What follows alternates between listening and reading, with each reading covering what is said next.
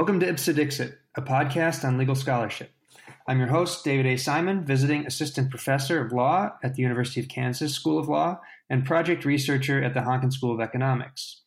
In this installment of the podcast, which we have called Ex Cathedra, we will be taking a step back from specific law review articles to talk to senior scholars about scholarship more generally.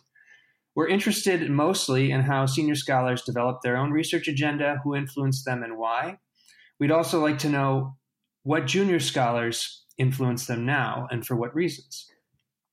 To discuss the topic today, my guest is Oren Kerr, professor of law at the University of California, Berkeley, which I think is called Boalt Hall, but Professor Kerr can correct me. Formerly Boalt Hall. Formerly Boalt Hall. Okay. Professor Kerr specializes in criminal procedure and computer crime law, and he has taught courses in criminal law, evidence, and professional responsibility. He has written more than 60 law review articles, so he's going to be a good person to talk to about what makes a good law review article, over 40 of which have been cited in judicial opinions, including 7 articles that have been cited in the U.S. Supreme Court opinions. And his scholarship has been cited by more than 3,000 academic articles. Professor Kerr, welcome to the show. Oh, really glad to be here. Thanks for inviting me.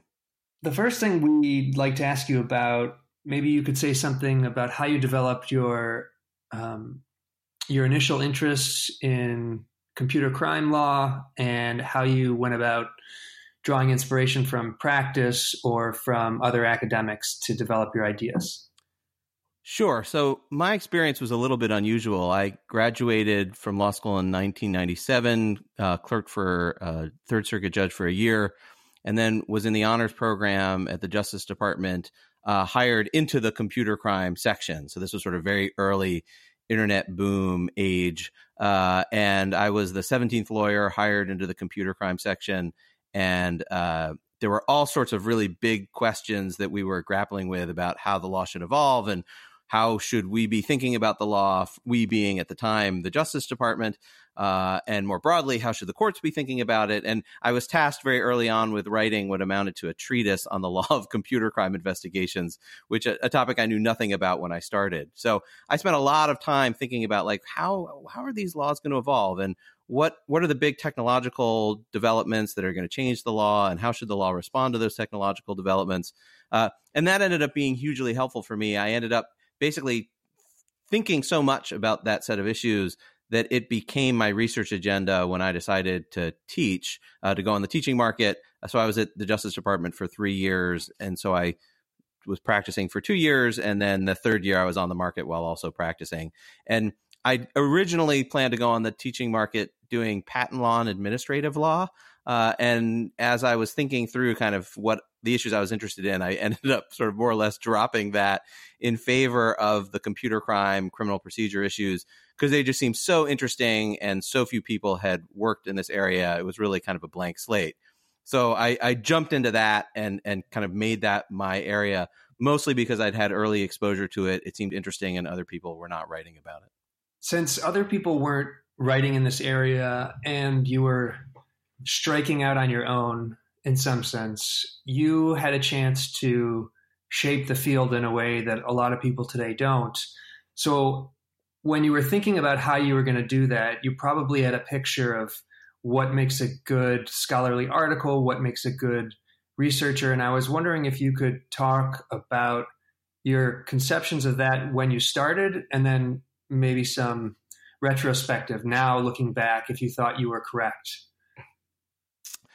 Yeah, so when I started, I'm not sure I had a great sense of what was a good article. I had a sense of what seemed to be the really big, hard questions that people were disagreeing about that seemed like they would matter.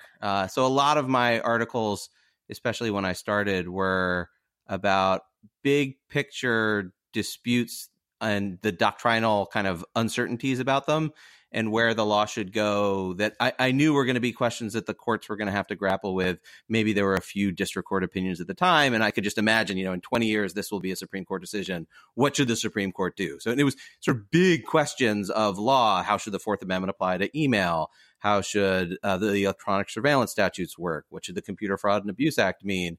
That you could sort of see the beginnings of these uncertainties. And so a lot of what I was trying to do is predict, okay, what are going to be the big questions in 10 or 20 years, and stake out that claim, stake out that issue, explain what the choices were, and offer a normative view of what I thought kind of ultimately the courts, or in some cases legislatures, should do.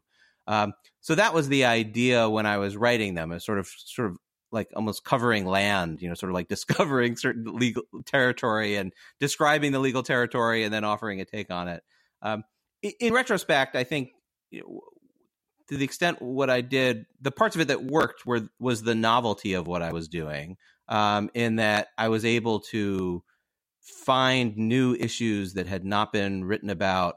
And I think that can be helpful because just the description of what the problem is becomes helpful to people, no matter what your normative take is. Just the description, like, hey, here's this new problem that's coming around the corner and it's going to be really important. And here are the choices.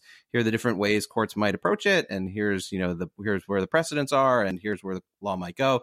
That in itself, I think, becomes valuable. And I think the weaker parts of what I was doing was, at least initially, I don't think I had a really sort of strong normative theory that I was working from. It was more like, here's this cool set of issues. I would kind of write the descriptive part, and then the normative part would kind of be like, oh yeah, I guess I need to come up with my own answer to this.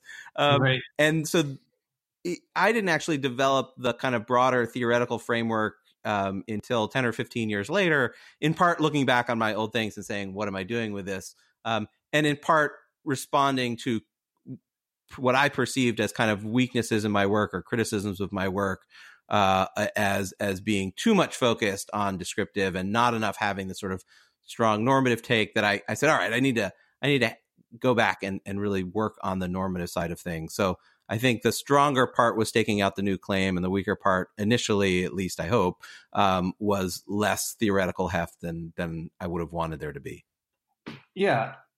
So it sounds like, in some sense, there was a tension between finding new issues and offering some kind of normative analysis. And that, I think, is a tension that arises for a lot of people. How much time, what kinds of projects are worthwhile? Are the projects that are really down in the doctrinal weeds good projects to pursue, or are these broader, bigger questions like the ones you were dealing with worthwhile? Is there some mix that you think might work? Yeah, I think it depends. It depends on the issue, but the broad goal is to say something new. To say something that hasn't been said before, or teach the reader some new problem that they have not thought about before, some theory they have not thought about before. Just so much of what we as legal scholars are doing is, I think, sort of adding some knowledge, adding some argument, saying something new, and not to get too far ahead of the conversation, but I think a problem that a lot of scholars, especially junior scholars, run into is sometimes you kind of have the need to write the article, and you may not have the new idea quite yet. And it's like, well, what do? You're looking at the calendar and you say, okay, I got to send out my article on, February 20th. I've got 3 months to come up with something novel. And it's coming up with the idea and the novel contribution, which is the challenge. And it can be hard. Absolutely. For all of us. And I, me included, there's times when I'm thinking, this article is not working. And there are definitely articles that I've written 3/4 of that I just shelved because I thought this didn't work. I wasn't really saying anything new or interesting enough to kind of justify publishing it. Oh, that's brave to put something on the shelf you've worked on for several months. But is that something that you've done a number of times, where you've written maybe a third or 2/3 of an article and you're going through it and you just can't convince yourself and you felt better served by moving on to something else?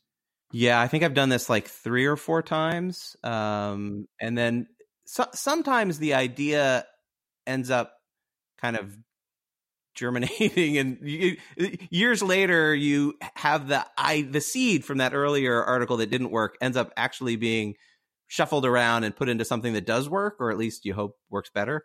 So I think of it as, it's not totally wasted time, but absolutely, there's sometimes you just have an article where you start off and you're really excited and you think this is going to go great, And then you just kind of go, oh, I thought this is actually not working at all.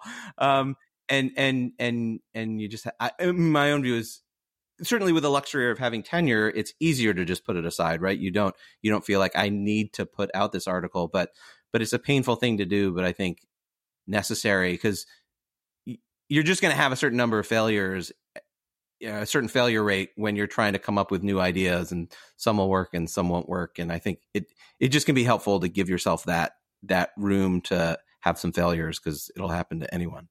It sounds sort of like the 5 stages of grief, but so do you think there's a good way for junior people to hash out their ideas in a collaborative way without risking looking like you have a bad idea, for just lack of a better way of saying it?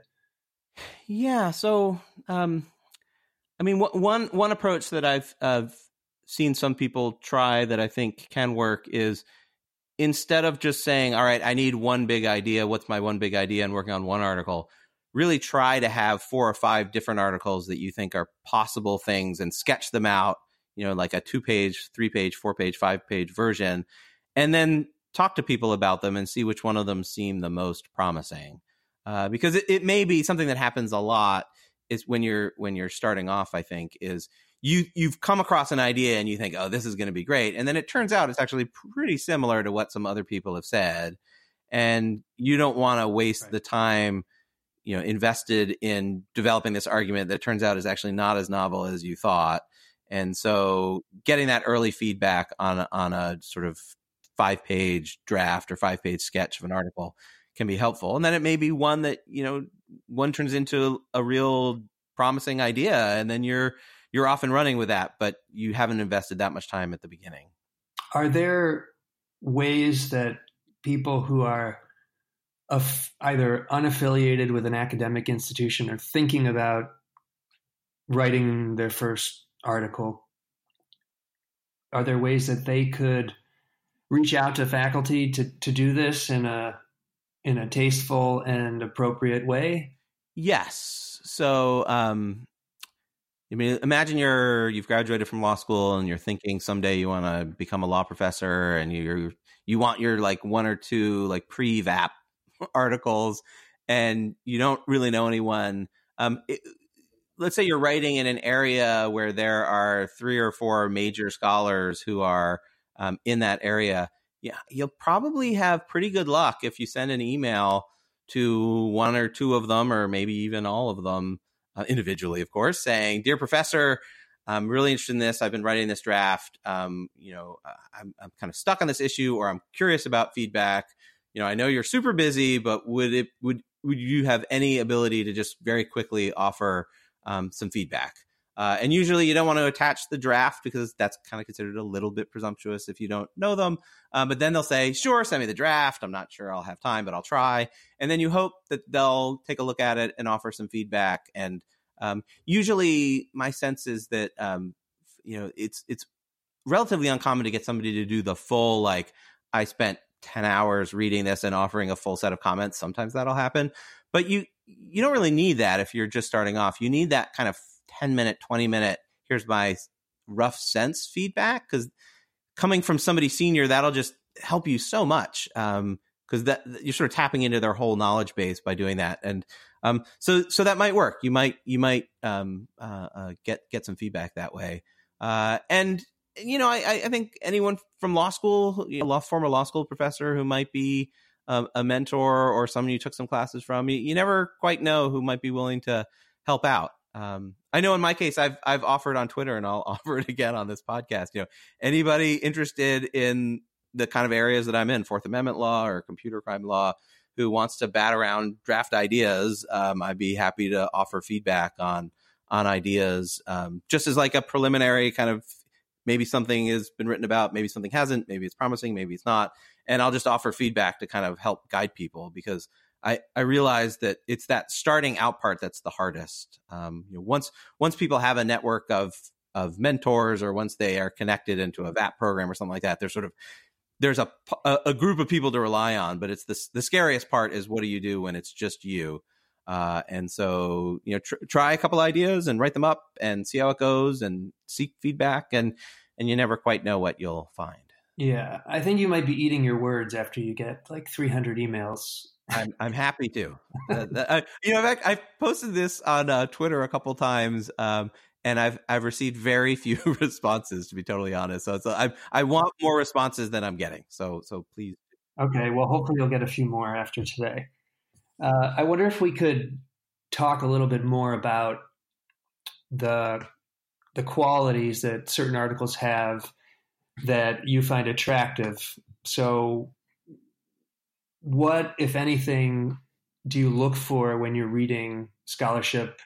When you see someone's name you don't know and you start reading, what makes it intriguing, and then what sustains your interest as you move forward? I think novelty is the single biggest thing that you look for. I mean, something new, because there's so much scholarship out there, right? There's so many articles, and the rule of anything, whether it's books or magazines or anything, is that most stuff is sort of repetitive of other stuff, and what stands out is something that's different. That's either a new approach or a new insight, and something that you look at and you go, aha, here was this big question people have been wondering about, and this person came up with an answer, or a new answer, an empirical study that provides some answers, or a new framework of thinking about it, or something that's just fresh and different. It makes you go, oh wow, that's something new, and I'm going to remember that, and I'm going to think about that, and I have to kind of ponder how this fits into my worldview, and it's the novelty, I think, which is the hardest part. And in part, I think what's challenging is the way a lot of people, especially at the beginning, come up with article ideas is,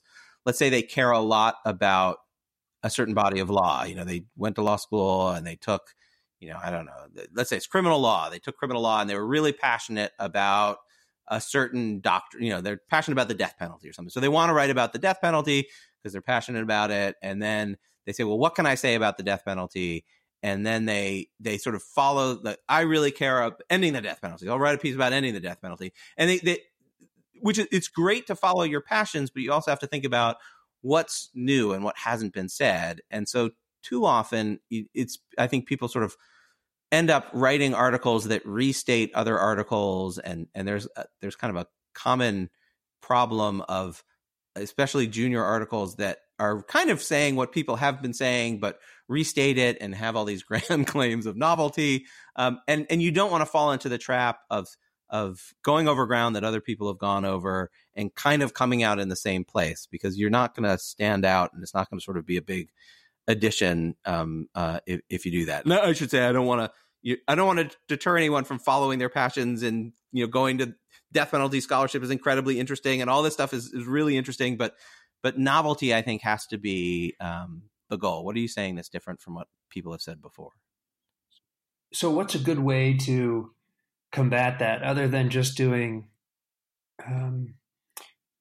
just canvassing the literature? One of the things that I think can be valuable is when you have a question and you go read the literature, instead of immediately starting to write, kind of taking a step back and thinking about how your work fits in. Is there a method that you have for doing that, or something different that helps you figure out sorting the wheat from the chaff, sort of thing? Yeah, so there are a couple different directions that I think that question might go. But one is, if you're focused on either finding areas that you disagree with people about. So let's say there's an area of law where there's this doctrine that everybody likes and you think it's bad, or there's this doctrine everybody hates and you think it's good. You can sort of go against the grain there by disagreeing with a lot of people, and there's your novelty part, right? You're the I did this in one area. I wrote an article defending the third party doctrine, and there were like hundreds of articles against the third party doctrine. And it was really fun to write the article defending the third party doctrine, not only because I was right, but because, of course, but because it's like, well, here's hundreds of people against me, and you're like, you're making new claims because no one else has kind of gone in this direction. So responding to new cases or new technological developments or disagreeing with where the body of scholarship is. I think that's where you can say, all right, I know I'm on sort of novel ground because no one has covered this kind of argument before. Yeah. There's two pieces to your answer I wanted to pick up on. The first is just about disagreeing with other people. For someone who's got tenure, it's probably it's probably a little bit easier to disagree with people on certain issues than if you don't have tenure or aren't a professor. And is there a way you think you can have professional disagreements in law review articles without alienating yourself entirely from the community? Yeah. So in my experience, senior professors actually really like responses telling them that they're all wrong, as long as they're respectful and not mean. I hope you're right about that. But yeah, I mean, the worst thing is if you write something and no one ever mentions it, right? You want it's like you want to be in the conversation, and the way you create a debate is for somebody to disagree with what you wrote, and then and if it's a good response, that's awesome. I think actually sort of disagreeing with senior people can be a great way of kind of entering the scholarly conversation. If you've got a point that the senior people say, hey, that's actually a pretty good point, that's a good counter argument. I'm not persuaded, probably, the senior person that says, but hey, that's a pretty thoughtful idea. I wish I'd heard of that before I wrote my article. And then you've not only entered a conversation that's important, you've impressed someone who is going to probably be asked to do a symposium piece that they don't have time for. And they'll say, well, I don't have time for this, but there is this junior person who's really good. I think they're totally wrong, but they're good, and you should ask them. And they might actually help you kind of get your foot in the door elsewhere. So I would feel free to disagree with people. I mean, you want to, first of all, always make the best argument in favor of the other person's view that you can. You want to always sort of make sure you're presenting someone else's argument in a sympathetic way. And then respectfully disagreeing is great. I mean, that's how progress is made, through disagreement and debate. Yeah, I think that last point is important to emphasize, not to set up, to try to be as faithful as you can to the person's argument you're disagreeing with, because especially if you're mentioning them, they're probably going to read it, and they're going to want to make sure that what you said matches what they said, or at least in large part matches that. So I think that's great advice. And the second piece, go ahead. I totally apologize. I'm going to interrupt you for a second.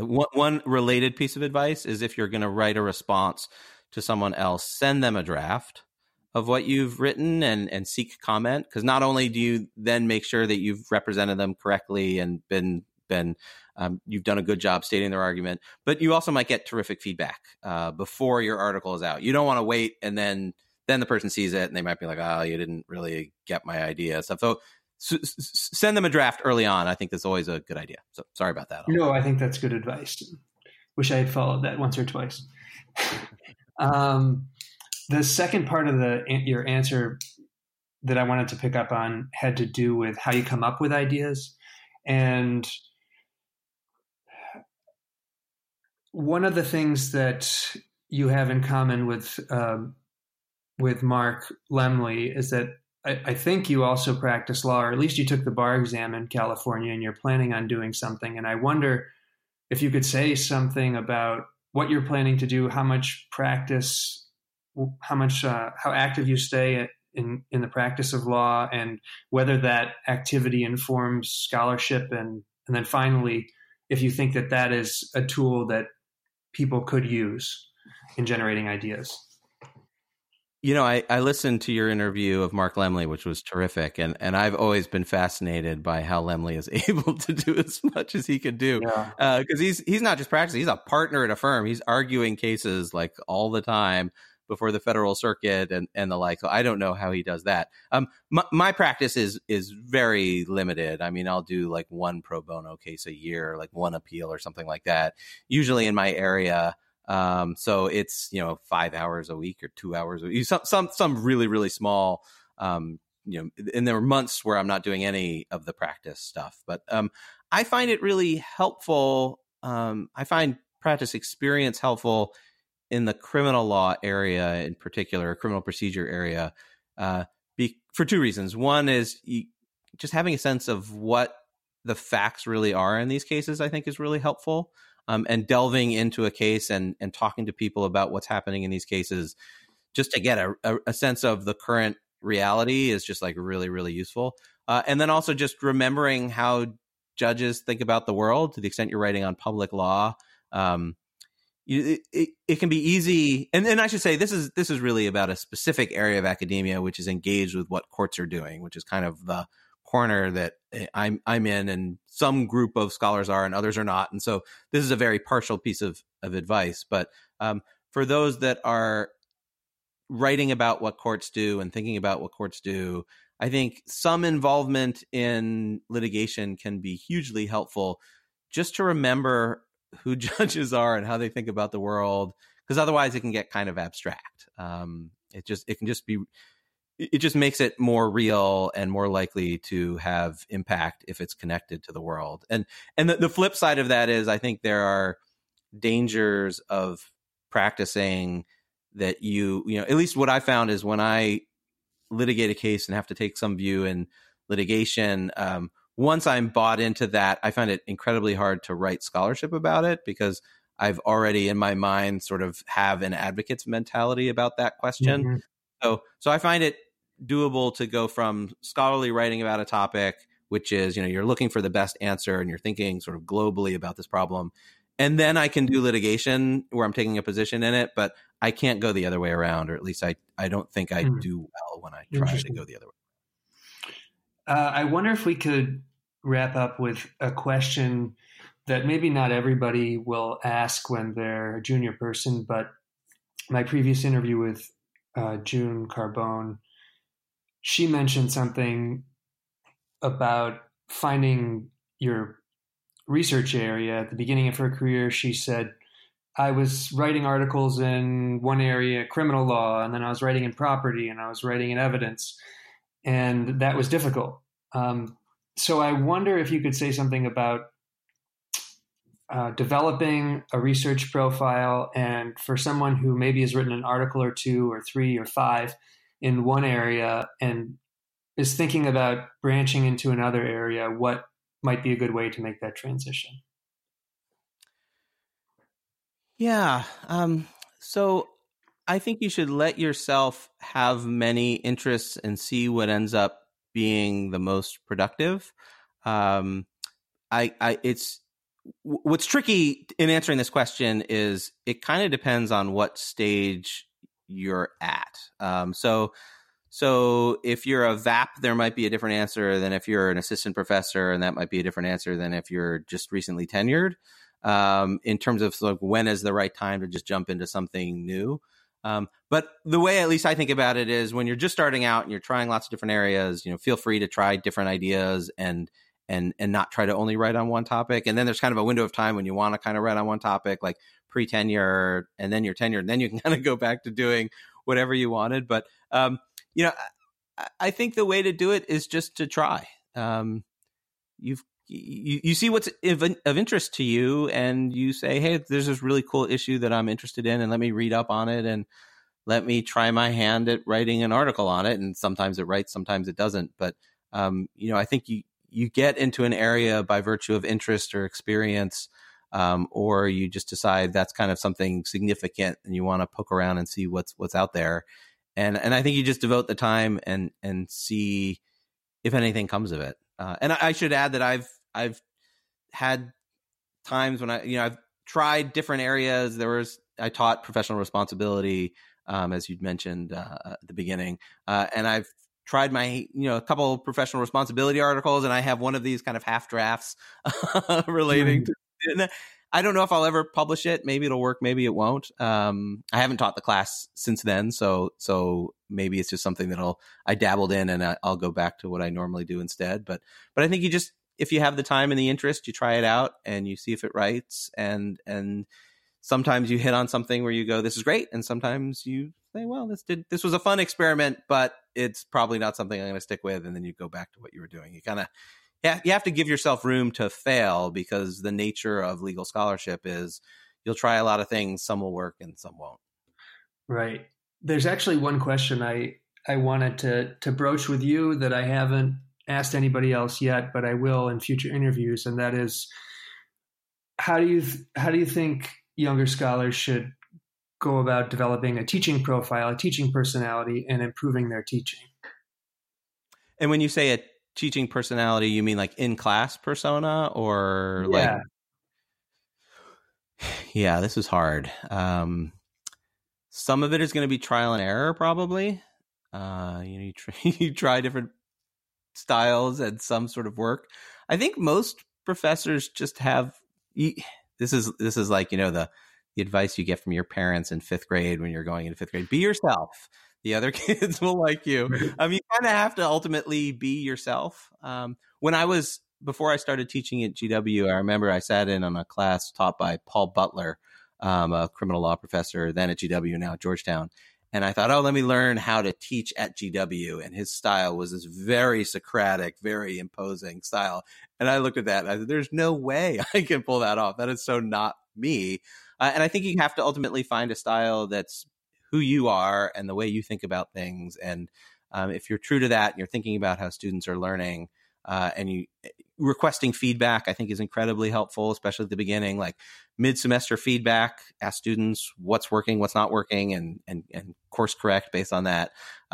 It's a little bit like teaching in that you maybe try different styles and you see what works, and you give yourself opportunities to try it out, and you'll have to improve and make adjustments. And it's just the nature of learning any practice, and also true with teaching. I think it's actually a really hard question to ask. I'll have to think more about that one. It's also like other advice your parents gave you in 5th grade: practice, practice, practice. Practice makes perfect. Also right? True. Also true. All right, Oren, thanks so much for coming on the show. We really had a good time talking with you, and we hope to speak to you again soon. Sounds great. Big fan of the podcast. Okay, thanks.